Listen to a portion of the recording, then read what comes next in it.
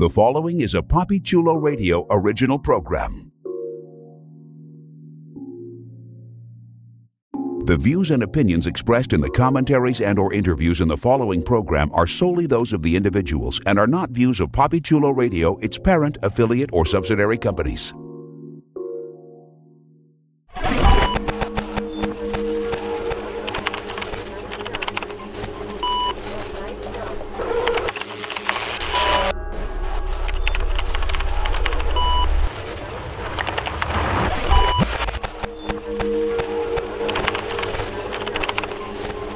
The Avengers Initiative, Hawkeye.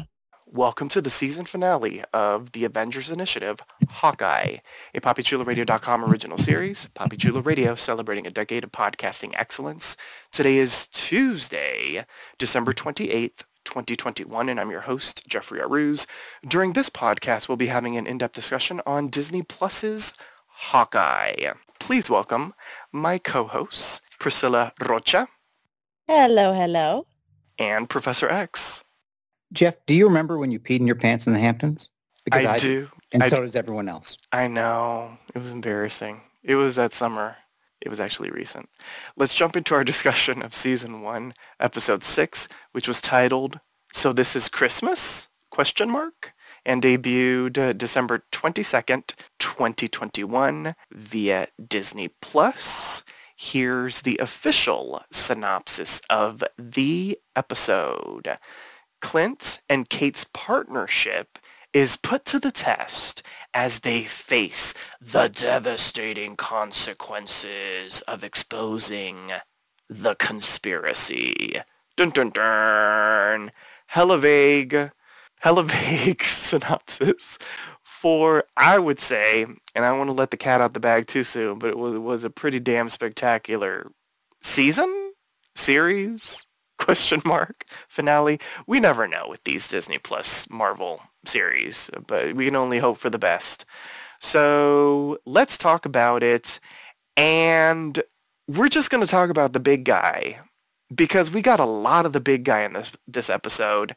Professor, we were talking about what we were going to see with the big guy in this season finale, and I think you could agree with what I'm about to say, that we saw a lot more of Kingpin in this season finale than I thought we were going to see. So let's talk about Kingpin's official MCU debut. Any and everything Kingpin in this episode, except for that final scene with Kingpin, because that's going to lead to some questions that will lead to a big question that I will ask that we will all probably agree on. So, Priscilla, I'm going to start off with you because you were not with us last time, and you weren't here to sort of geek out about that grainy cell phone footage of the big guy. I don't mean Santa Claus. Let's talk about Kingpin, Priscilla. Man, I was so geeked out that they used, that they were so attentive to detail that they used like the Hawaiian shirt and the picture and the outfit that's from the comics. So when I saw him, I was like, oh my God, I've seen this before. And even the actor himself, like later was like, yeah, like the outfit that I wore, that's been my screensaver on Daredevil, because like I loved that in the character so much that I had to put it as my screensaver. I was like, damn, that was so cool. And the fact of the matter is he played him so well, but I have to say he's come a long way from the guy that squished a guy's head with the car door to now. I feel like maybe the violence was tinged down a bit for the Disney series. Like he's still he's still imposing, but maybe he lost some of that power that he used to have before for the Daredevil series. Oh, you wanted to see him rip Kate's spine from her back? No, but I don't know. There was a sense before that like he wouldn't get involved. He let his goons get involved, and if he was gonna get involved, it was like the last minute thing, and he was just gonna swipe you around like a fly because like you were like insignificant to him. And it seemed like he was getting more involved in this mess than he really should have. Mm. And it felt more like everybody was getting toe to toe with him. And even in the fight with Kate, I was like, Kate's a newbie fighter here. Like, why is she still stepping up to the plate with this guy? Why is she not dead? Is what I'm saying here. Like, how is this possible? But it's her show, so I can see why. But it's still, as someone who saw Daredevil, it's the two kingpins together. Maybe one of you can rationalize it for me. Okay. All right. The professor is very good at rationalization. So he will take that. And Professor, I want to bring you into the conversation to rationalize with Priscilla, also to get your take on Kingpin, and also not just get your take on Kingpin, and his MCU debut and all that kind of stuff, but also to get your take on this clearly much more powerful Kingpin than I feel like we got to see in the Daredevil Netflix series. Yeah, I was quite surprised that we got as much Kingpin as we got in this episode. I was kind of expecting that, we'd just get him as a, almost maybe just in a post-credit scene of him, well, I'll have to take matters in my own hands, that sort of thing, sort of setting up Kingpin being a bigger element in the future. So I was really surprised when the episode opened with Kingpin walking in. But that said, I really liked it. I thought it was a very good use of the character. And even though I was surprised by how much we got, given what happened, with his, the resolution of his arc with Maya, it was necessary to have him in there that much. We had to, really understand that. So even though it was kind of, in the last episode, introducing a main character, which is a bit of a cheat, I thought they did it quite well. And to a certain extent, it played off the fact that pretty much everyone watching knows who Kingpin is and appreciates that. I thought, Vincent D'Onofrio obviously has a great time playing Kingpin. He was really, really interesting all throughout. And while he was maybe a little too powerful, and I agree, with, Kate being able to hold her own against Kingpin, but, it really was. I mean, it was Kate's show, as Priscilla said. So it made sense that she had to go toe to toe with the big bad and do that, which she did in a couple of ways in this episode. So I thought it was a really good use of his character, a good reintroduction to him for those who hadn't seen the Netflix show, and establishing him as a very not quite Avengers level threat, but a serious big bad for a show of this level.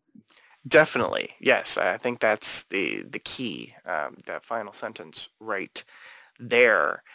Was it just me, or did they use some sort of like forced perspective type of thing with him to make him even appear larger than life than Vincent D'Onofrio actually is? Right? Oh, heck yes. Okay.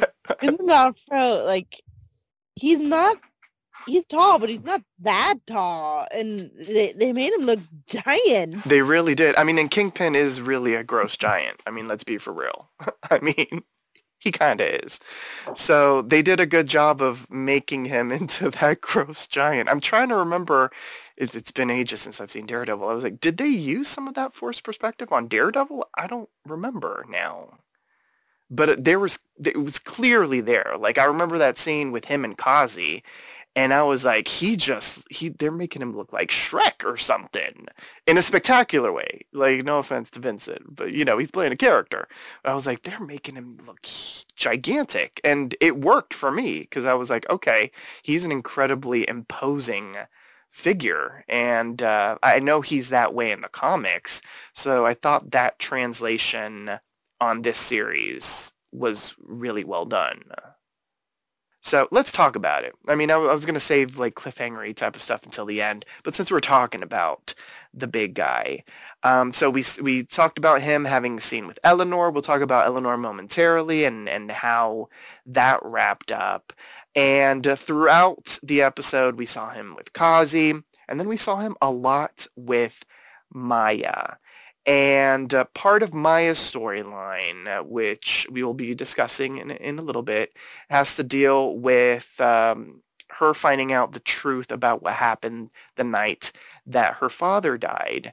And, when, she has some stuff with Kazi, and then, she sees the big guy at the end after he had been left for dead, I guess, by Kate. She kind of kaboomed him with with like every single arrow that she had at her disposal with that neat little, coin trick that she learned. So we did get the payoff with that. And then, it's Maya with that fantastic head of hair, which came out of nowhere, and Kingpin in an alley with a gun. I was about to say with a revolver, as if it's Clue. I don't remember if it was a revolver, but it was a gun. And we get the camera panning up, and there's a bang. Clearly, Kingpin is not dead. I don't feel like I need to ask anybody here, is he dead? Clearly, he's not dead. Apparently, there's a little comic book storyline where Maya actually shoots him in the eyes to blind him, but then he gets like some sort of eye transplant surgery, so he sees again. Maybe that's what's going to happen. I don't know, but clearly he's not dead. Priscilla, anything else to add in regards to what they did with Kingpin in that final scene? We can bitch about maybe him not being in a post-credit scenes a little bit later, because I do have a little bit of bitchery for that. But Kingpin's final scene in the episode, what'd you think, Priscilla? Man, I loved it, and I loved how much there was nerd rage over like, man, you brought Kingpin back for him to be nerfed by some new scrub? What the hell? There was so much rage online over that, and I'm like, really? None of you have cracked open a comic? None of you have seen that she blinds him? None of you want to know what's gonna happen next in the Echo series? Oh my God, what's wrong? There's always with nerd rage people? when a woman does anything in the MCU. It's true. It's so true. But Vincent D'Onofrio himself seems hopeful that they're going to do more with his character. Mhm. So I'm hopeful that they're going to do more with his character. Yeah, 100%. I agree. He wants to team up with Charlie Cox again. So, that's kind of exciting. Because we do know we're going to get more of Charlie Cox as Daredevil in the MCU, according to Mr. Feige. So there is that. D'Onofrio did have a really strange interview that I read somewhere where he was like, he felt like the Netflix Kingpin is the same as his Kingpin and a whole bunch of shit. Listeners, don't always pay attention to what the actors say. Yes, the Netflix series does exist. There's a thing called the multiverse, but it's not a part of the MCU proper. I'm just saying. Anyway, moving right along, let's talk about our girl, Eleanor. We have been hella suspicious about her. We got the full rundown of everything in this episode, which was fantastic because, we do like answers. We had many questions. It turns out that her husband owed Kingpin a whole lot of moolah. And when he died, Kingpin came a-calling to her.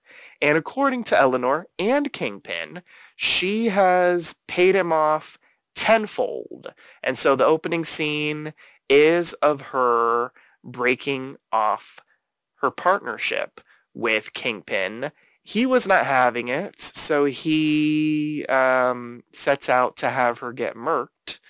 By the end of the episode, she doesn't get murked, but Kate ends up calling the police on her mother, and she gets arrested for Armand III's death. You're having your mom arrested on Christmas?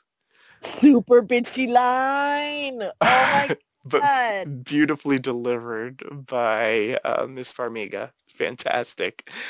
Let's talk about it. Priscilla, since you started talking about it first, we got a lot of answers about Eleanor. I mean, she was just a woman trying to provide for her daughter, right? No. Okay. If she was trying to provide for her daughter, she would have done what Kingpin wanted, or she would have gone to the cops and said, hey, there's this guy who's obviously part of the mob and he's after me. Can you please help me? She would have done something else, anything else, instead of getting involved with this guy, but she obviously didn't, and thus she got in trouble, but she kept going because she liked the power that came with helping Kingpin. And when it finally came down to her daughter knowing, she obviously didn't like her daughter knowing that she'd been rolling in the dirt. So she wanted to come clean and say, I don't want to be involved in this anymore. She wanted to have it both ways. She wanted to have the power and the prestige, and you can't have it both ways, not with Kingpin. And when she was about to face her consequences, Kate bailed her out. But with the bailout comes the fact that you have to face consequences, and she didn't like that.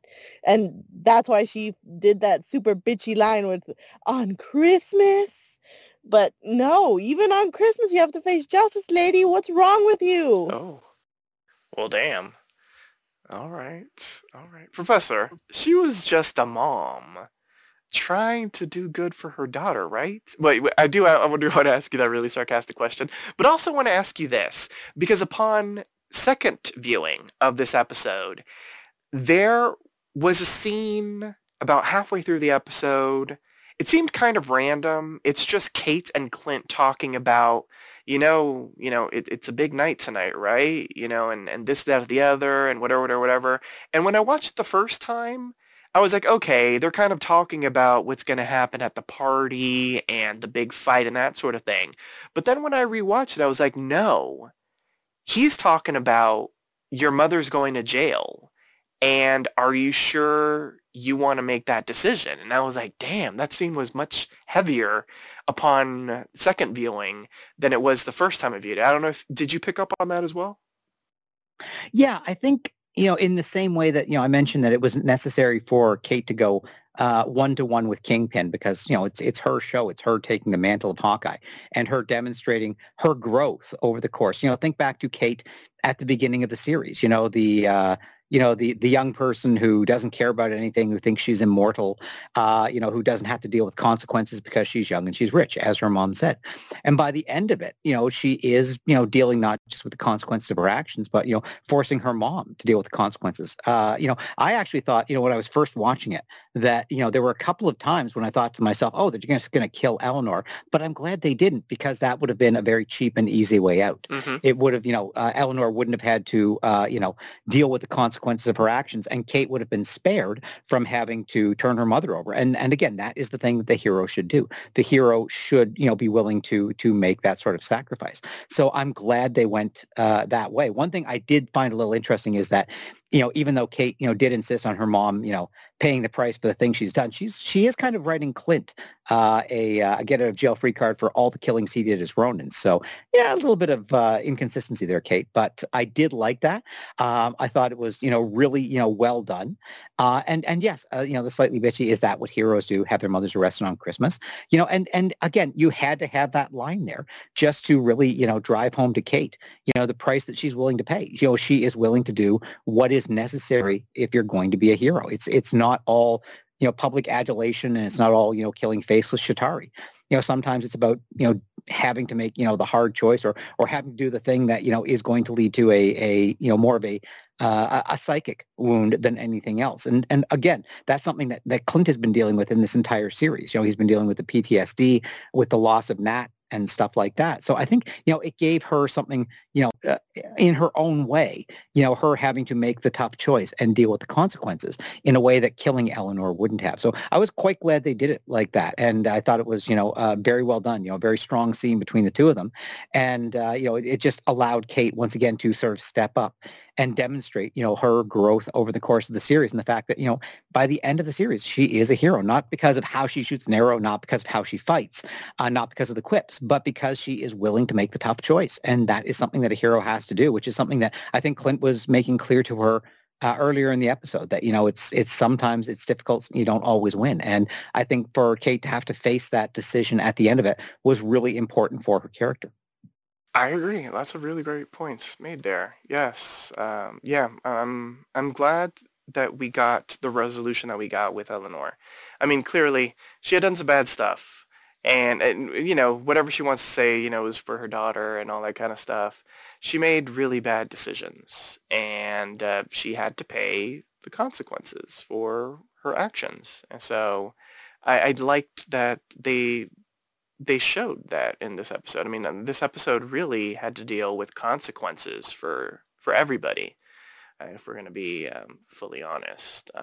Yeah. And this does mean we can see Eleanor at some point, sometime. Maybe she'll be even, when she gets out of jail, she'll be an even bigger bad. I don't know. But stay tuned. We'll see what ends up happening with that in the future. So let's talk about Maya and Kazi next. Towards the start of the episode, Kingpin realizes that they've lost Maya. There's this really great scene where Maya, basically tells Kingpin, with Kazi there, that, all of this, seeking revenge for her father's death, she's trying to bring back a ghost, and, she needs to clear her head, and this, that, or the other. She needs a couple days off. And that's when Kingpin sort of realizes that they've lost Maya, period. Later on in the episode, we get an actual confrontation between Maya and Kazi. And some of the stuff that I sensed came bubbling up to the surface. Maya shows up and basically tells Kazi, let's ride off into the sunset together. Let's break free. Let's go on our own path together. Let's leave together. And Kazi's basically like, no, you were living the life that was supposed to be mine. I was the one that's supposed to be, Kingpin's, second in command or whatever. Not you. And Kazi does end up dying, but Maya doesn't kill him, per se, in a very I killed you kind of way. I wonder if that was on purpose, because, Maya is going to be having her own series, and, they don't want her to necessarily kill at the moment. I don't know. But Kazi appears to be dead, and Maya is riding off into the sunset by herself. We already discussed her. Boom, pow, pow, bang, bang, whatever she did to Kingpin, whether it's his eye, his leg, or whatever. But what do we think of the resolution for Maya? And were we surprised that Kazi died? Professor? I wouldn't say I was surprised. I think it was necessary, because he was clearly a baddie. He wasn't as bad necessarily as some of the other members of the Tracksuit Mafia, but he was, Kingpin's, maybe not a right-hand man, but he was clearly on Kingpin's side. And so as much as we want, Echo to have the chance at redemption, we never got the sense from Kazi that he had that sort of redemptive arc in it.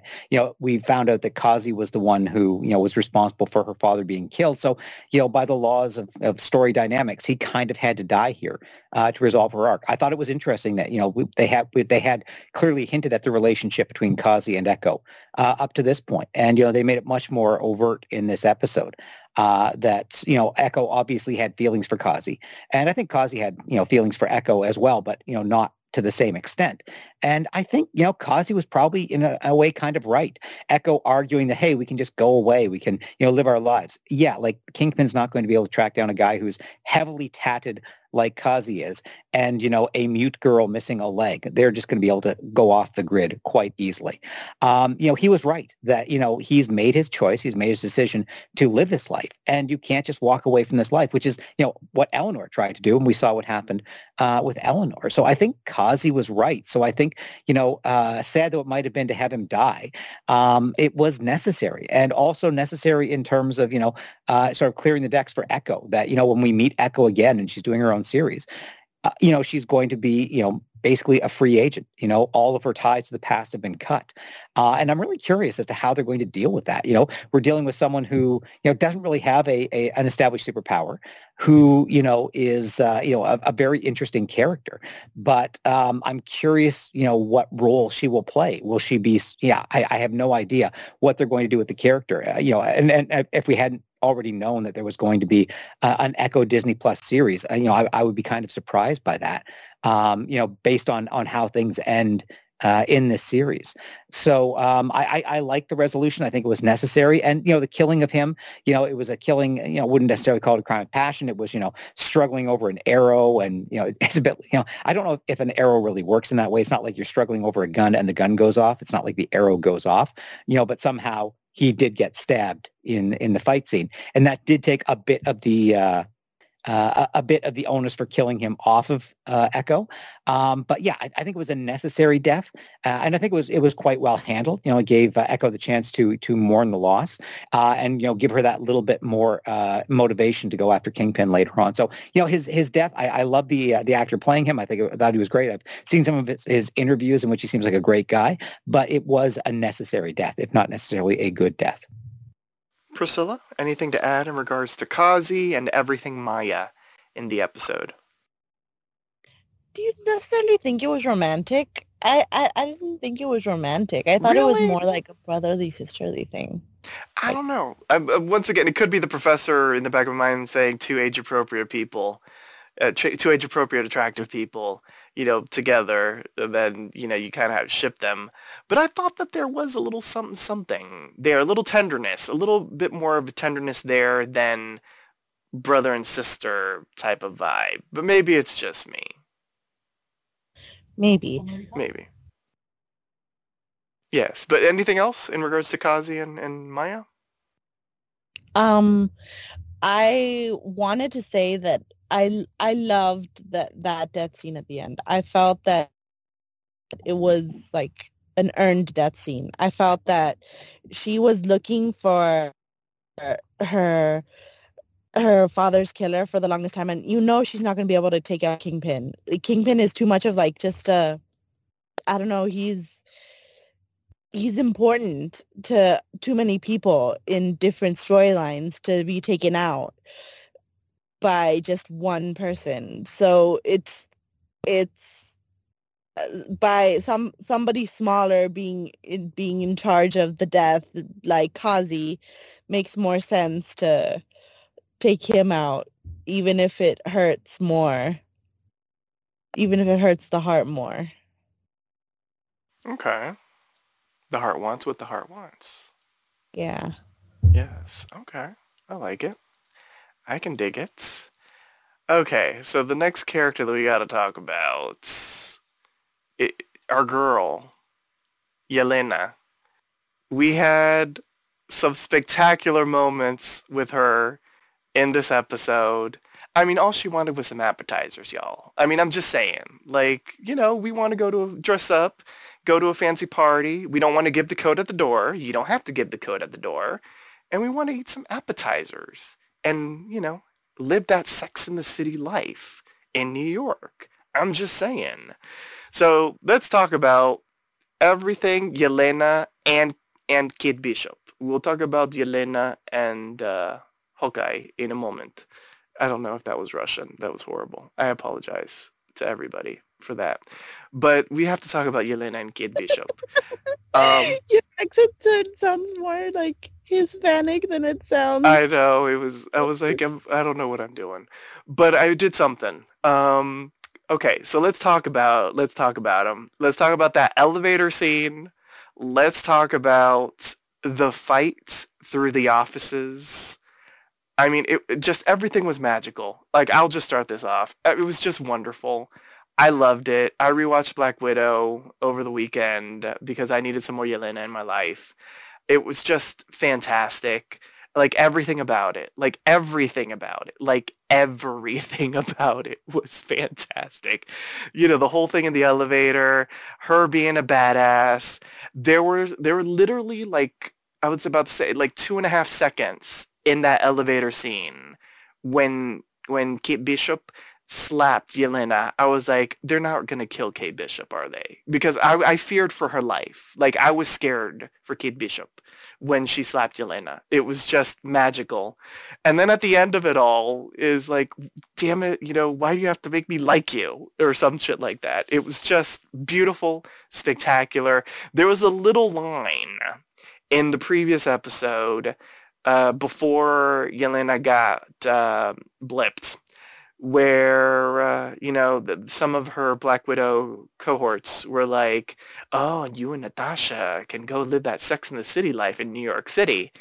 I want Yelena and Kate Bishop to live the Sex in the City life in New York City. I'm just saying, like, I want them, I said this on social media, I want Yelena and Kate Bishop to be the female equivalent of the Sam and Bucky friendship dynamic. I want that to happen. I enjoy them so much together. I want her to never stop calling her Kate Bishop.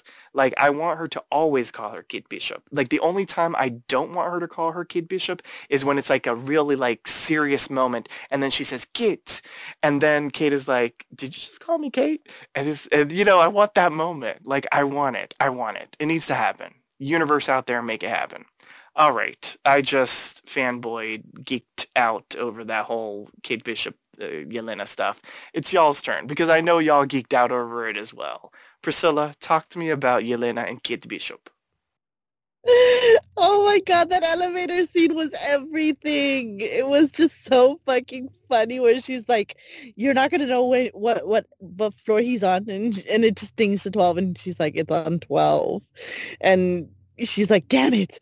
And then they just go up the elevator, and she touches all the buttons all immaturely, and she's like, oh, Suvka, or whatever that line is for bitch in Russian. And that was gosh. bitch in Russian? No, I'm asking because I didn't know that. That's a new word that I can use. I think so. Because that's what it translated to on the Disney Plus. Oh, I thought they could only go up to shit on Disney Plus because they say shit a lot. I'm just saying. But okay, all right. They said bitch in Russian. I appreciate it. But yeah, it's super funny. I loved it. It was, and I didn't necessarily think she was gonna die. I just thought that like she's gonna end up tied up and put in a corner somewhere. I fear for her life. You do not slap Yelena. I'm just saying. Her response was spectacular. What was that? I was like, I know, right? She got real bold, didn't she? She's like, you just hit your best friend. I know. I want them to live that Sex in the City life in New York. Exactly. Which is why, can I get a little ahead of the elevator thing and just say, a little bit, yes. I felt bad that Yelena wasn't invited to the end, to the farmhouse. Me too. I wanted that to happen. Yeah, me too. I co-sign that 100%, even though we just leapt over a whole bunch of stuff. But yes, I will approve of that leap because I 100% co-sign that as well. But oh wait, go ahead, Priscilla. Sorry. But other than that, like the rest of the scenes, the fight scene in the elevator was great. The whole jumping down and doing the gun scene while rappelling from the building was really cool. That just looked awesome. And Kate doing the same thing looked messy as hell. Which, let's be real, I'm so glad that it did. Yes. And I love the yell because it felt very appropriate. Because, I mean, she's never done that shit in her life. It was not going to be perfect for her. Yelena basically did something similar without the gun shooting in the Black Widow movie. So, Yelena doing it perfectly was right. Kate doing it horrendously was spectacular because she should have done it horrendously. Like, she should have nearly died. Like, I'm just saying. Like, she should have, I have no idea how she did any of that. But, yes, it's fantastic. She did a superhero landing, though, which just reached to my heart, though. Chef's kiss. Yes. Yeah. I agree. Professor, I know you want to geek out about all this. No, Kate Bishop? Well, I said last week that if Disney Plus doesn't give us, a girls' trip version of Yelena and Kate Bishop, driving across the country, solving crimes and getting into mischief along the way, then Disney Plus is making a huge mistake. Disney Plus could just give us these two stuck in an elevator, and it would be a goddamn delight. The two of them are just fabulous. The interaction between them and that fight scene, the way they shot it, panning side to side at them racing along, shooting it through the windows of the offices as they're going along, was really, really great. And then, the payoff at the end where they're sort of complimenting each other, that was a good shot. Well, you're pretty good too. It was great. And part of it comes down to the fact that, Yelena is obviously a better fighter than Kate.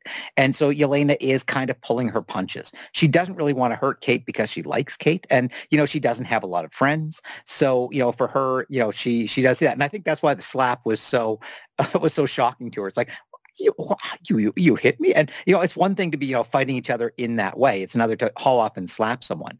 But I think it's pretty clear that Elena does not want to hurt Kate, whereas Kate is basically fighting for her life. So it makes sense that that's about the only way that Kate could hold her own against Yelena. But no, I mean the two are just spectacular. The writing is great. The two actresses are fantastic. They have a fantastic chemistry together, and I whatever goes forward, if we get a Hawkeye season 2 or whatever Yelena ends up doing, I just really want to see more of these two characters interacting with each other because they're so great.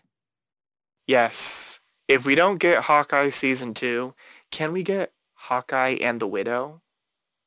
Like, I would watch that. 6 episodes. Would Yelena be young enough to be in a Young Avengers team? I don't know.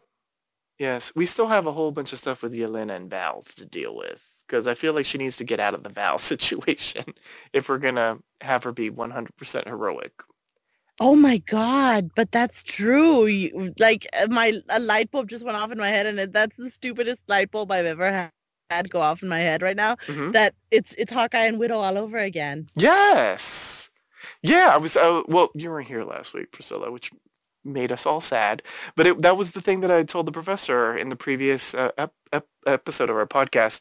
It was that we were seeing the next generation of Hawkeye and Black Widow. Like the Clint and Natasha had their own friendship. And now we're seeing Kate and Yelena as, Hawkeye 2.0 and Black Widow 2.0 developing their own friendship. Like they had their meet-cute in the previous, well, technically it's at the tail end of not the previous episode, but the episode before that. But, we got a full 9-minute sequence with them last week talking about the deliciousness that is boxed macaroni and cheese. So, yeah, I'm here for them. I'm here for more of them. I'm just saying. So, we've been having fun talking about Yelena and Kate Bishop. Now let's get a little serious and let's get in our feels, because let's talk about Yelena and Clint, because we get Yelena and Clint coming face to face for the first time in this season finale. And we got some heartstrings being pulled. We got a fight sequence. It really was Yelena dealing with Natasha's death in a very interesting way. By the end of it, peace was made between both of them. What did we think of how this was handled? Professor, you and I discussed in the previous podcast that we had hoped maybe Yelena had overheard that moment when Clint went to the Avengers memorial thing where he was like talking to Natasha, but it doesn't seem like she did. So, she really, her mind was changed based off of everything Clint was saying in the moment at that time. What did you think of how Yelena and Clint were handled during this season finale? Yeah, well, I still think, if she had overheard that, it would have given her, a better reason, a better arc for her, ending up forgiving him. As it stands, they had to do everything, in the fight scene on the ice. And they did present it that, she didn't simply accept what he said at face value. The problem is because we didn't have, sort of the background laid before that confrontation scene, it did seem a little too quick, a little too pat, even though he did, whistle their song, and she found out that he really was a close friend to Nat. So we did get the resolution there. So and I did feel it was earned. It just felt a little quick to me. But that said, it was a good fight scene, and one thing that was nice about it was that Clint was fighting defensively. Now that's not to say that I think he could have taken Yelena any more than he could have taken Nat. And as we've seen before, Nat was a better fighter than Clint, and that's always been pretty much established. But Clint wasn't trying to hurt Yelena, whereas Yelena was trying to hurt Clint. So, even when he got her in a clinch and stuff like that, he was trying to restrain her to talk to her, rather than trying to take her down, which, essentially put him at a disadvantage, relative to her. So, yeah, I thought the little whistle was a bit, I don't know that it entirely worked for me, but it did give him, in addition to giving Yelena the resolution, I think it gave Clint a little bit of resolution, being able to tell someone who meant so much to Nat exactly what happened, and establish the idea that, Nat was the hero. Nat did save the universe, something that Yelena had kind of knew, but hearing it from him made sense. So, it felt a little quick to me, but in the end, I think, emotionally, I think it was effective, even if, dramatically, I might have felt it was a bit rushed. Yeah, I can agree with that. It did seem a bit rushed. Yeah, I mean, I don't know how they would have done it differently, though. Like, I feel like it would have had to turn much more into a talky scene, and maybe they didn't want that for the season finale. Priscilla, I want to bring you into the convo. What did you think of how they handled Yelena and Hawkeye? I do think it was rushed, but it was either going to be that or splitting it between two fight scenes. Maybe one at an earlier part of the season where it discusses the first part of the discussion, which was her not believing him up to the point where they're talking about Black Widow sacrificing herself, Mm-hmm. and the next part, which was her talking about the discussion after the whistle, which was her sacrificing herself and why it wouldn't have worked, and why he tried to sacrifice himself but it didn't work, and why even if she had gone, it wouldn't have worked either way. But it would have been clunky had it been split into two. So leaving it one singular fight scene, even if it does feel rushed, feels better. I feel. I like it this way. I like what the show gave us. I think it was poetic. I don't know, just Yelena, her the way she acted those scenes was just so beautiful. Mm-hmm. She was our precious cinnamon roll. Oh, Yelena. I'm glad that they put, that this was able to resolve itself.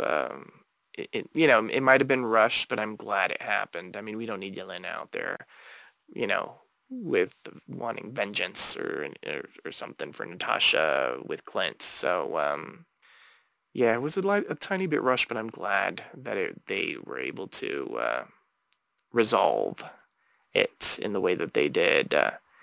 So we've been focusing a lot on the characters. I mean, there was a giant set piece that was the Christmas party, the Rockefeller tree coming down, a gigantic Aeropalooza, with our Hawkeyes and LARPers, and Armand. Not Armand, sorry, and Jack fighting the tracksuit mafia. So let's talk about different aspects of what we haven't chatted about. Everything that happened at the swanky Christmas party.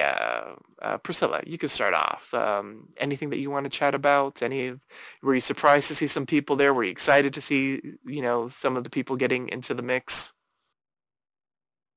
I was excited to see the swordsman.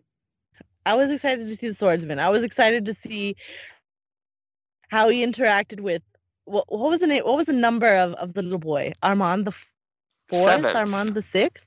Seventh. I don't know. I think it was the seventh. Yeah. I was getting close. But I loved how he interacted with them. I loved the LARPers and how they were first being like, okay, first look at your assets, first see what you have, and you looked around and you're like, oh, the LARPers are here. That means that they got them involved.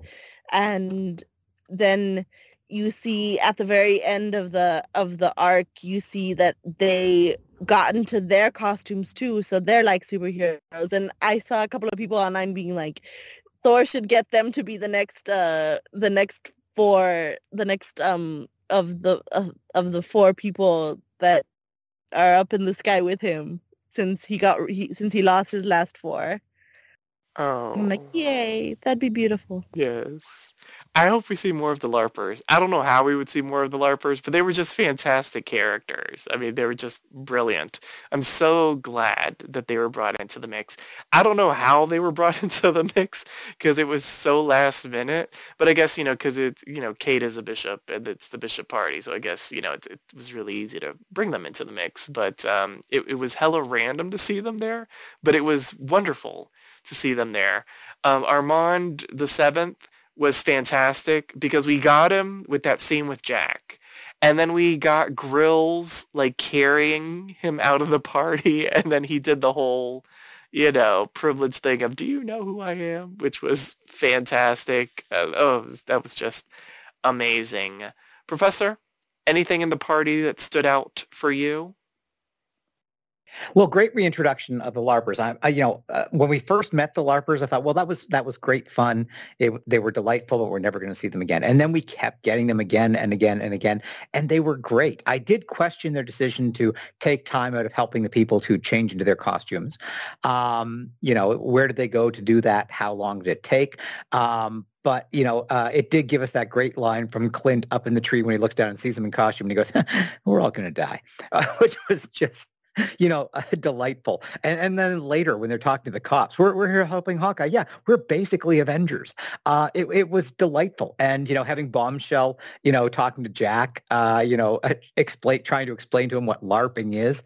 I totally think that Jack is going to end up, hanging out with the LARPers, getting blood off his tie.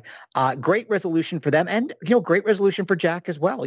I've said since episode 1 that Jack was not a bad guy. Jack was, basically, an amiable dolt, not the sharpest pencil in the pack, but basically a good person, someone who's trying to do the right thing. As soon as you saw him say, to Kate, I read a book about being a stepfather, you knew he was a guy who was trying to do the right thing, a guy who was, trying to be the good guy, not necessarily a hero, but certainly not a baddie. So, I love the idea that, he's going to end up, helping out with these LARPers and being, welcomed into that community. I think that's a great resolution for him. And seeing him, just, going at it with the sword, having a tremendous time, and how many people did he kill with that sword? Because it's a freaking sword and he's slashing people left and right. He had to, rack up a pretty severe body count doing that. But, in the moment watching it, it was just delightful that Jack got that resolution, the LARPers got the resolution, and, they got to be heroes. And again, the funny thing about it is they're all kind of heroes in their day-to-day lives. They're firefighters, they're emergency workers, they're everything like that. So, but for them to get this kind of heroism, the kind of rush, as Grills said, in that first episode when he met Clint, this has been the best day of my life. I'm sure that is true of the LARPers as well. And I'm glad that none of them got injured, even though I believe someone that I'm talking to was talking about killing off Grills. Did we? I believe you said Grills is going to die. No, I hope none of them died. No, you did say Grills was going to die. Oh, I don't even remember. Well, I'm glad he didn't. But Oh, well, yeah. Well, I guess that's what happens when you make a podcast. Everything is on tape, so there is evidence. But I'm glad he didn't die. I enjoyed seeing the LARPers. They were fantastic. I hope, Professor, I don't know where we would see this, because there has not been a second season announced yet. I feel like we did know. Feel like they really almost immediately announced that Loki was getting a second season. But anyway, I would love to see Jack with the LARPers. Like I need to see that in my life, Well, they 100%. could pop up, in She-Hulk or something like Oh, that, true, true, or, true. in any sort of, New York-based show. I would love for these guys to just sort of be, a background character, Mm-hmm. in the same way that they've said that Charlie Cox's, Matt Murdock is going to sort of be a connecting tissue in the way that, the Night Nurse was in the Netflix shows. Mm-hmm. And there's no reason why the LARPers couldn't show up that, Matt Murdock is defending them on a charge of something, or Jennifer Walters is defending them on a charge of something like that. So I think there's a lot of potential to revisit these guys. As for a season 2, obviously, I'm hoping we get a season 2. We don't know what's happening in terms of Young Avengers, and I have to imagine it's not that easy to lock in Haley Steinfeld, for a series, in the way that it might be for other actors. I mean, she's a very busy, actress slash singer, slash movie star. So, it can't be all that easy to lock these things in. But I think they have to be thinking about a season 2. Yes. Well, this is Marvel. They usually lock people in for multiple appearance type of contract. So hopefully they locked her in when they signed her up for this, because yeah, she's fantastic. So let's move to the big fight sequence. A whole bunch of trick arrows versus the tracksuit mafia. Um, my question is, did we have a favorite arrow? But I kind of feel like we probably all have the same favorite arrow. Maybe, maybe not. So I will ask, I'll start off with you, Professor. Did you have a favorite arrow during the big fight sequence where they take down the tracksuits? I like the airbag arrow, strangely enough. It was, Ah. a bit sillier, but again, you said, early on that you were not a Hawkeye fan. I'm more of a Hawkeye fan from the comics, in which he had, totally crazy trick arrows. So the expanding airbag arrow was the sort of thing that, it's a non-lethal arrow that, is visually quite fun. And again, it's the sort of thing that can easily be drawn in a comic book, but to bring it to life in a TV show, I thought was kind of clever. But one thing, before we get to our favorite arrows, one thing I did like was the scene where Clint was making the arrows, because it sort of tied back to something that we saw in Falcon and the Winter Soldier, where Sam was repairing Red Wing. And it shows that, these heroes aren't just, using the tools. They have to have the skills to be able to make and fix their tools as well. And I think it gives them a bit more agency, the fact that he was able to create so many of these trick arrows that they needed, in addition to using, the Stark tech and the Pym tech. I think that was a nice touch, giving Clint that agency, and the fact that, Kate was there, watching him and presumably learning for the future herself. Totally, yes. That sequence from like that first scene in the subway, I think it was, where clearly Kate is, in her feels after learning that her mom has been canoodling with the mob. He's like, we're gonna have to make a whole bunch of trick arrows, and she was basically like, squirrel, squirrel, trick arrow, squirrel, squirrel, like that leading into the actual sequence where we see them make the trick arrows was fantastic. Yeah, I thoroughly enjoyed it. Priscilla. And Oh, Kate yes? putting the labels on them. Kate putting the Yes. labels on them. Oh my God, that was just, oh God, so hilarious. Yes, yes, yes. Priscilla, what about you? Did you have a favorite trick arrow? I'm gonna be so cliche, but my favorite was the Pym arrow because Yes. of the owl that took it away. Yes. Those people are definitely dead in an owl pellet somewhere. Yes. Yeah, oh God, fantastic. First off, the introduction of the owl in the Rockefeller Christmas tree. Adorable scene. Clint talking to the owl. Fantastic. And then we get the payoff with the owl. The damn truck shrinks. What are we gonna do with that? Oh, I don't know. I have to call Scott. who is the Scott? I mean, clearly we all know who Scott is. And then they, the owl swoops in, picks it up, and all you hear is the screaming. Although in the closed captions on Disney Plus, it said children screaming, which kind of made me laugh because I'm like, these are grown-ass humans. But anyway, screaming into the night. There was supposed to be, just a little FYI, there was an interview with, I think, showrunners or someone associated with the show, and they said that there were supposed to be a sort of like I guess the final post-credit scene, like after all the credits, not the mid-credits one that we got, where we were supposed to see them in like an owl's nest, but they kind of felt that was a little bit too dark. And I'm like, come on, that would have been fantastic. But I get it. But I think that would have been a fantastic scene. I'm just saying. I don't mind a little dark and twisty stuff for the holidays. I'm just saying. Yes. Anything else about the fight sequence in the Rockefeller Center skating rink and adjacent areas before we get into Laura and, the final scene of everyone together at the Clint farm? I don't want to get all Canadian about this, but I realize you Americans don't spend a lot of time on ice.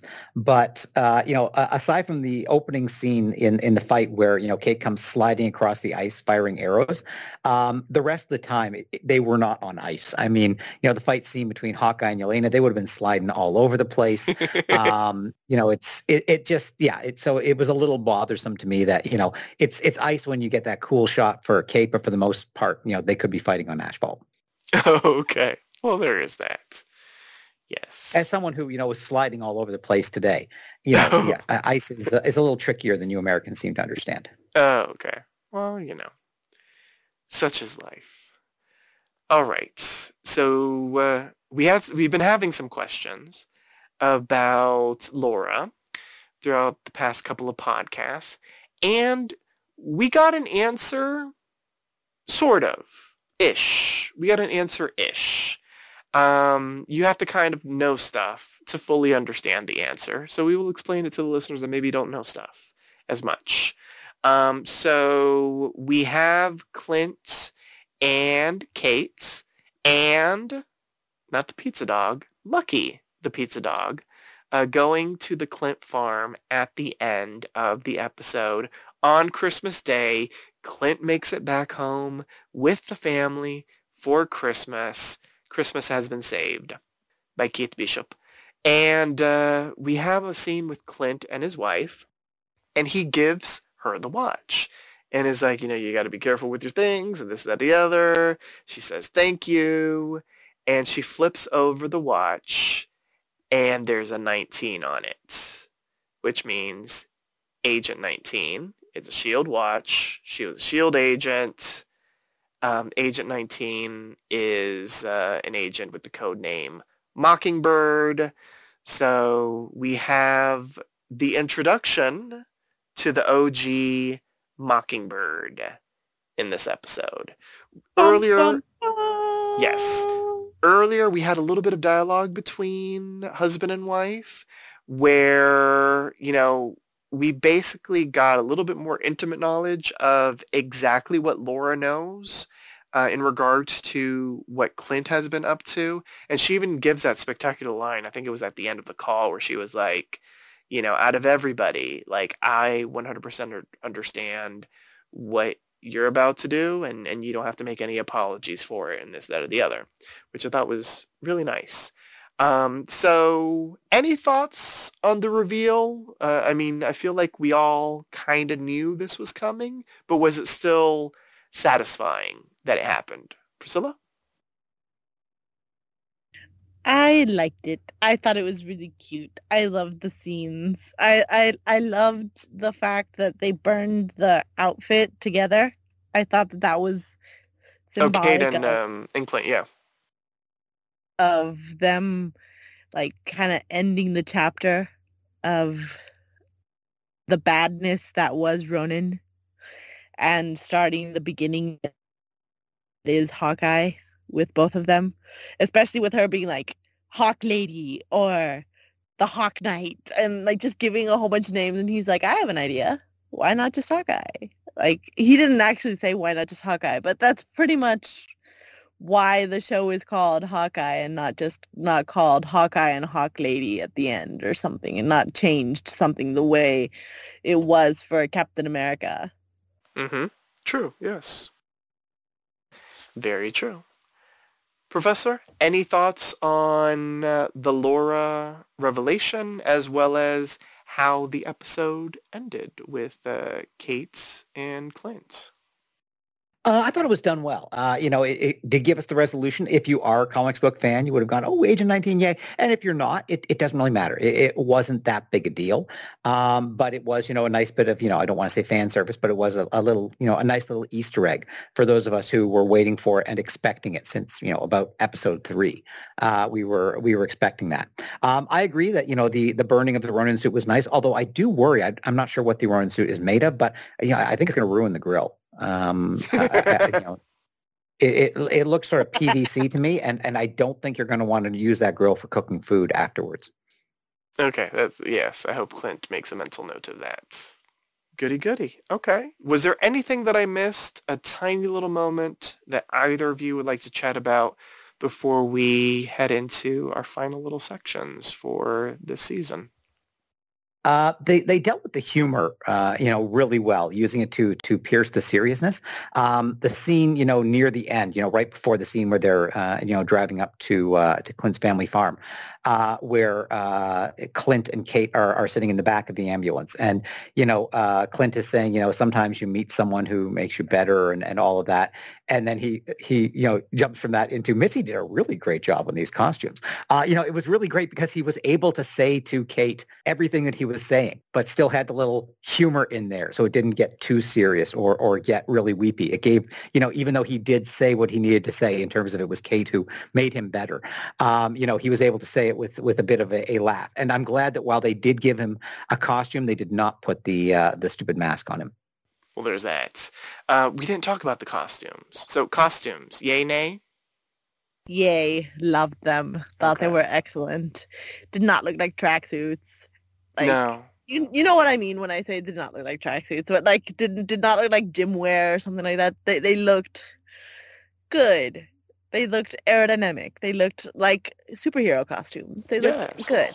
Yes. They looked aerodynamic. He'll be here all week. Try the veal. Yes. And the other thing that we didn't discuss. So we did get a mid-credits scene. The mid-credits scene was the entire musical number of I Could Do It All Day or whatever the hell it's called that we saw way back. City. Wait, what is it called? Save the City. Save the City. Oh, yeah. Save the City. Yeah. Save the City from way back in the first episode. It is the full production of that number. And it starts off with, here's a holiday gift from the Hawkeye team and yada, yada, yada. All right, Hawkeye team. Maybe I'm going to be the only Debbie Downer of it. I don't know. We'll have to wait and see. But I was expecting so much more. Like, I really was. And I think I posted this on my social media. Like, I wanted tea time with, like, Fisk and Val. Like, I wanted Val, that actress, to show up. Like, I really did. Like, I don't know why I wanted her to show up. I don't know why I thought she was going to show up. But I wanted her to show up. And I understand you guys had to do this production. You released it as a single. It is on Spotify.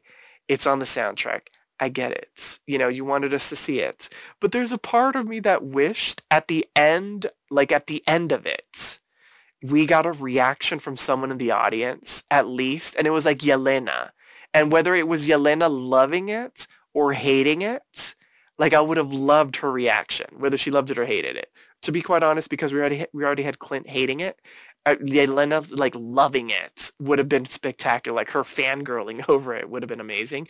Or if Val was in the audience, like she turns over to somebody, she's like, "Can you believe this shit?" or something. That would have been spectacular. But it was just the musical number, and maybe I was expecting more because, we're not going to have a Marvel Disney Plus series. I feel like at least until March, April, May. I don't know, maybe some things in the can that can come out sooner. But I feel like it's going to be a little bit longer wait than we've been getting throughout this year. I was like, I wanted a taste of what's to come, and I didn't get that. So I was slightly disappointed. Professor, you can tell me that I'm wrong. Go. No, I mean, I really enjoyed it, but we have been conditioned by the MCU properties that, we should get that little tease of what's coming next, or, what's the next step for the characters or something at the end.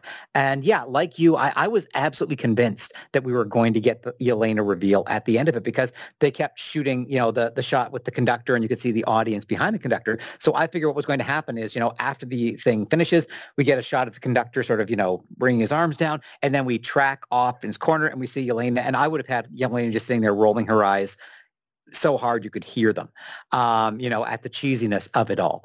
But we didn't get that. But that said, it really was sort of the, I think they did see it as, sort of a holiday card, just a little, gift. Okay, here's the full production. And they did it full out. The whole thing, it looked great. It really felt like a Broadway show, to all the cheesiness and all the smiling enthusiasm of the dancers and everything like that. It felt very real.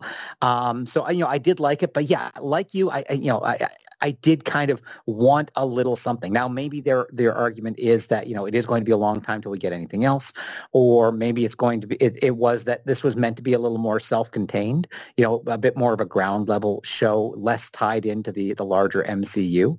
But yeah, I think we have been so conditioned to expect and to get something like that at the end of the series that, that when we don't get something that we're expecting, we may rank it a little more negatively than we would if we didn't have that expectation going into it. So it was a great, little gift. It was a great little Easter egg. But yeah, I did keep watching to the very end, just expecting rather than hoping for something else. And when we didn't get it, I was a little disappointed. Yeah. Yelena rolling her eyes and saying, "Such a poser," would have been so good. Yes, that's exactly what I was about to say. I was Yes. hoping that we were gonna get that. I was looking through the background to see if she was sitting the whole time. The whole time I was like, there has to be somebody sitting in the back that's important. But no, nobody. Yeah. And the reason for the conductor was that the conductor is the composer of the piece. So that was why we kept getting him. It was like a little, Easter egg, why he was in there. But yeah, no, I was totally expecting it. And yeah, and it would have played off so well too, because like not when we first met Elena, but in the talking scene with Kate, she was talking about, she didn't have a lot of time, but she wanted to do the touristy things when she was in town. So obviously she'd go see Rogers the Musical. Of course, billboards of it are everywhere, including Spider-Man No Way Home. So it's like the hot ticket in town. I'm just saying.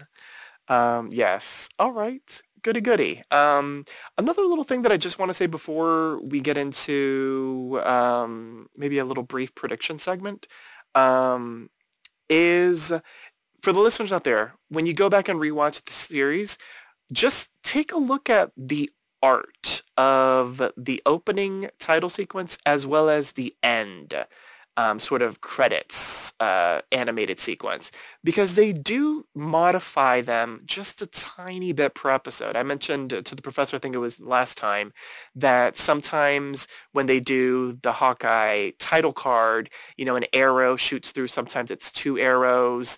Something that I noticed in the previous episode that I didn't mention was that I think it's the only time during the end credits animated sequence, we see a shadow of the big guy, overlooking Kate's and Clint's animated counterparts, which I thought was kind of neat.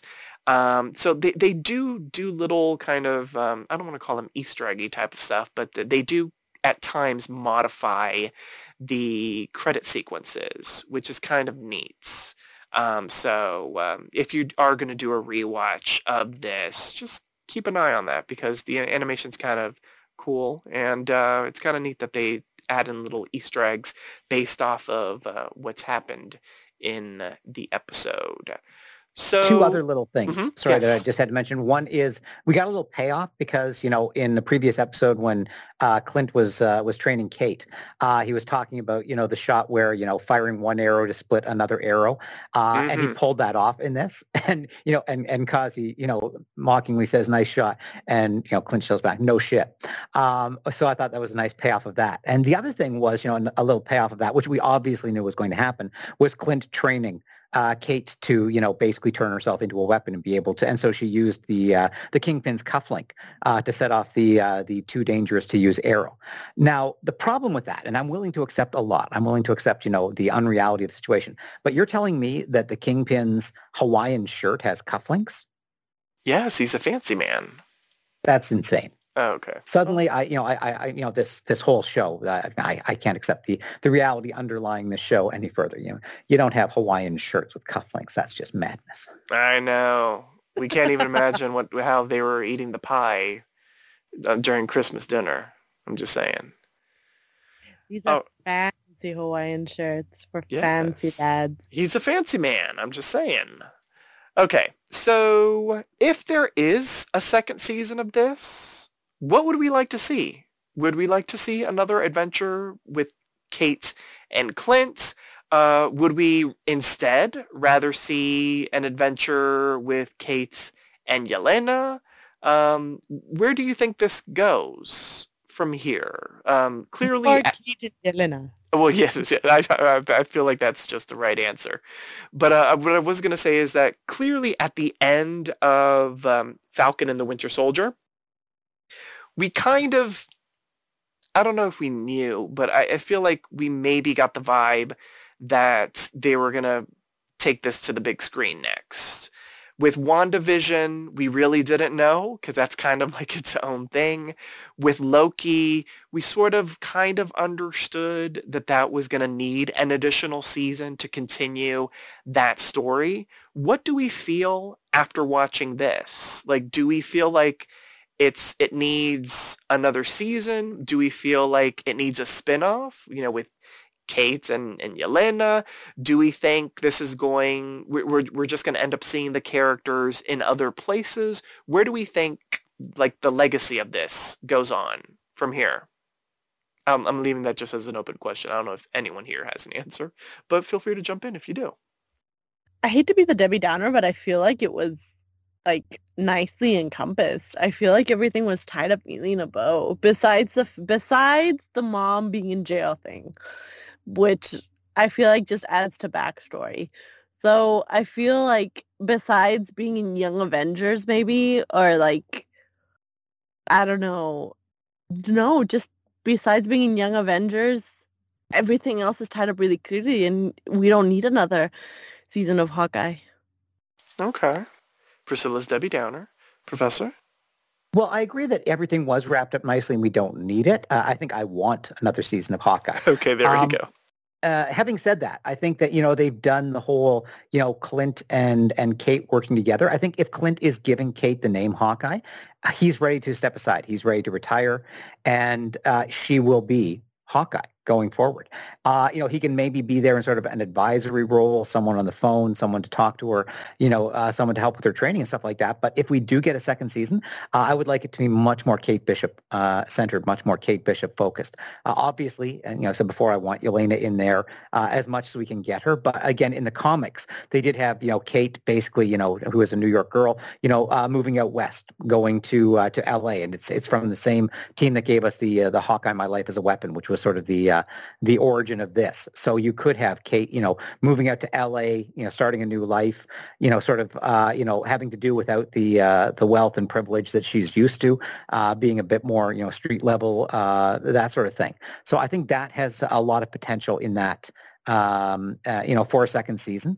But yeah, they did wrap it up very nicely. But yeah, I really would like to see, I just think Haley Steinfeld is great.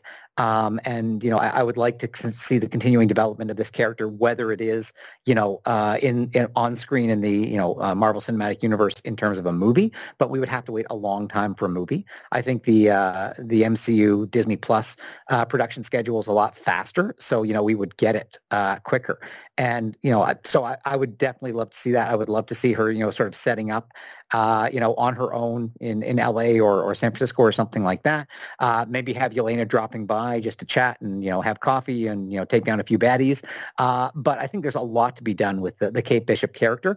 And, once they remove her from having to be, the slightly annoying teen sidekick that she had to be in this series. I think there's a lot of growth that you can have for that character. So do we need it? No. Would I like to see it? Yes. All right. I like that. And I'll just put this out there again. Hawkeye and the Widow. I'm just saying. Hawkeye and the Widow. Yeah, it's a nice ring to it. Wait a minute. So does Kate Bishop not have any money anymore? Like I know her mother went to jail. I mean, but yeah, her mother went to jail, and if it's found that she is the head of some criminal, thing, I would think that they would confiscate, most of her assets. Oh, okay. All right. Well, that will certainly humble Kate a little bit. Okay, I can dig it. So now it's time for the MVP, the most valuable player. State which character impressed you throughout the episode and why. Once a character has been chosen, they cannot be selected again, so choose wisely. There are many great MVP choices, I will say, for this episode. So, Priscilla, you're going first. Who's your MVP and why? My MVP has to be Kate Bishop. Come on. Everything was perfect with her, from how excited she got to creating the arrows, to how determined she was when she fought with Kingpin, to how funny she was when she fought with Yelena, to how sincere she was when she was with the family and the farm. Just everything about this episode was just centered on her, and she carried the episode, man. She made it heartfelt and good for Christmas. I loved it. It was perfect. So yeah, Kate Bishop for sure. I love that line. She made it heartfelt and good for Christmas. Yes! Kate Bishop, Christmas Miracle. I love it. Professor, your MVP and why? Much as I'd love to give it to Jack, because I love the resolution of his arc and he was having so much fun, it's got to be Yelena. She just stole every scene that she was in. Even that scene where she just walks in wearing that fabulous looking green jacket and refuses to give up her jacket. She is just, Florence Pugh is just so great. She's a magnetic performer. She and Kate had that tremendous chemistry between them. And then she had that fantastic scene with Clint at the end. And even though, as I said, I felt that it was a little rushed, I think Florence Pugh did a great job of selling it and making me believe it, even though I did think it was rushed. I felt that, it was earned.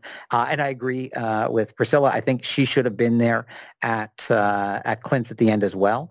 But she probably had, a job she had to go do killing someone else. So it only makes sense, I suppose. Yeah, I mean, it is what you have to do over the holidays. Sometimes you have to work. All right, this is a difficult decision because I would love to give it to Kingpin because Vincent D'Onofrio was fantastic.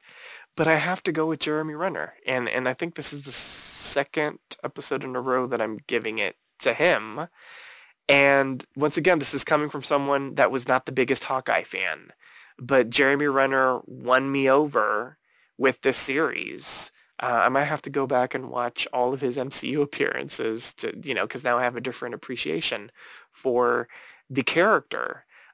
He brought it in this episode. He brought it with the emotions. The professor mentioned that scene where, he's basically telling Kate that she's made him better. But also, as rushed as it was, he really pulled at the heartstrings with that chat with Yelena on the ice.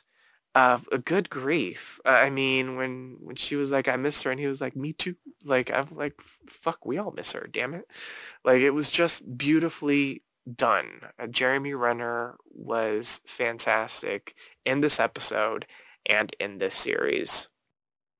Now it's time to rate the episode. How would you rate this episode on a scale of 1 to 10 arrows? The point system is allowed, and if you found the episode exceptional, deserving of more than a 10, you may grant it the coveted Golden Quiver. Professor, let's start off with you. Well, I've said the things that, I wasn't crazy about. I thought the lack of a looking forward, post-credit scene, or even Yelena sitting in the crowd. But, we shouldn't, criticize a show because it didn't do what we wanted. We should judge the show on its own. And I'm even willing to overlook the idea that someone's wearing cufflinks with a Hawaiian shirt. So I'm going to give it a golden quiver. I thought this was just a tremendous last episode. It totally stuck the landing. All right, starting off strong with a golden quiver. Priscilla, what about you? How would you rate this episode, the season finale? I gotta give it a golden quiver too. It was perfect. It had everything that you wanted for a Christmas episode. Like it was heartfelt. It had the emotional highs and lows you wanted. It had fight scenes that made your heart race, but it still had the lows of heart-wrenching moments between a mother and daughter, and heart-wrenching moments between people that could be seen as lovers, that could be seen as friends. You don't know, but I don't know. They're just close with one another. There's just so much and to be seen, so much history between characters that was paid off. Everything here was perfect. So yeah, perfect golden quiver. And I will co-sign a golden quiver. It was fantastic from beginning to end. This episode is very rewatchable. I would say the series as a whole is very rewatchable. Just entertainment from beginning to end. Hilarious moments, actiony moments, moments that pull at your heartstrings. A fantastic episode. So now it's time to grade the season. We're going to give the season a letter grade. A, B, C, D, F. Pluses and minuses are allowed. We'll start off with you, Priscilla. How would you grade this season? What letter grade would you give it? I give it an A+. Like the lowest I gave it was, I think, a B at one point, and that was like maybe giving it a B because I didn't know what was to come next, and I wanted to be fair for the rest of the episodes. But knowing what was to come next was just pure A's, and it was just gonna continue to be pure A's and goldens. Like, yeah, an A+ for sure. So yeah. Well, starting off strong once again. This time with an A+ from Priscilla. Professor, what about you? Yeah, I'll agree. I think it was probably the second best of the Disney Plus series. I still like WandaVision a little better, but there's really nothing wrong with the series. The acting was fantastic. The action scenes were tremendous. The acting was great. The casting was fabulous, and they managed to do it, and still managed to include humor and heart in equal measure. So this was an eminently rewatchable series. And I have to co-sign what everyone has said. A+. I mean, pretty much copy and paste what everyone has said. A+ for me as well. A fantastic, immensely rewatchable, well-done series. It really was a movie told in 6 parts. Props to everybody involved. It's fantastic. Before I do our outro, there is a question that I just sort of popped into my head as I've been talking about rewatchability. I mean, clearly we have said, this episode, this series is very rewatchable, but because it is a series that takes place during the holiday season, is it just rewatchable when it's the holiday season, or is it still rewatchable outside of the holiday season? I am curious to ask. I don't know if either of you are the type of people that watch like Christmassy movies, in like March or something. I don't know. So that's why I'm asking. Because it is so holiday infused, do you think there is that rewatchability factor outside of the holiday season? I think there is, but I think it's even more rewatchable. That I think that next Christmas, I will sit down and rewatch this, as it will become one of those Christmas shows you watch. Oh yeah, I agree. Besides being one of those Christmas shows that you watch, I think I'm going to be watching this in July. I'm going to be watching this in March. Like it's infinitely rewatchable. It's especially like during the Marvel drought that we're going to have where we're not going to have anything to watch Mhm. Marvel, like of course you're going to sit down and watch this because you're going to want to find details that you missed, or just you're going to want to reminisce on how good it was. That is true. And there is such a thing as Christmas in July. I'm just saying. It is a thing. Google it. All right. That's a question I felt needed to be asked. And on that note, we would like to thank everyone for joining us these past 6 episodes. Here's our announcer to remind you on how you can interact with us.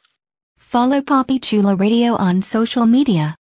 We are on Facebook, Instagram, Twitter, at Poppy Chulo Radio. Do you have any questions, suggestions, comments, or concerns? Email us via contact@poppychuloradio.com. Are you interested in joining the Poppy Chulo Radio team as an on-air personality? Email talent@poppychuloradio.com. Binge listen to your favorite Poppy Chulo Radio programs by visiting poppychuloradio.com/archives.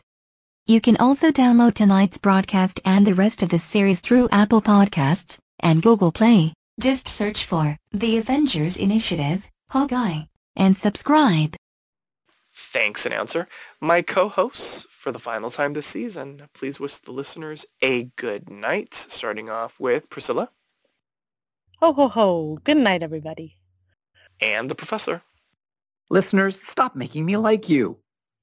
Thanks for tuning in. From all of us here at the Avengers Initiative, Hawkeye, we wish you a good night, happy holidays, and a happy new year.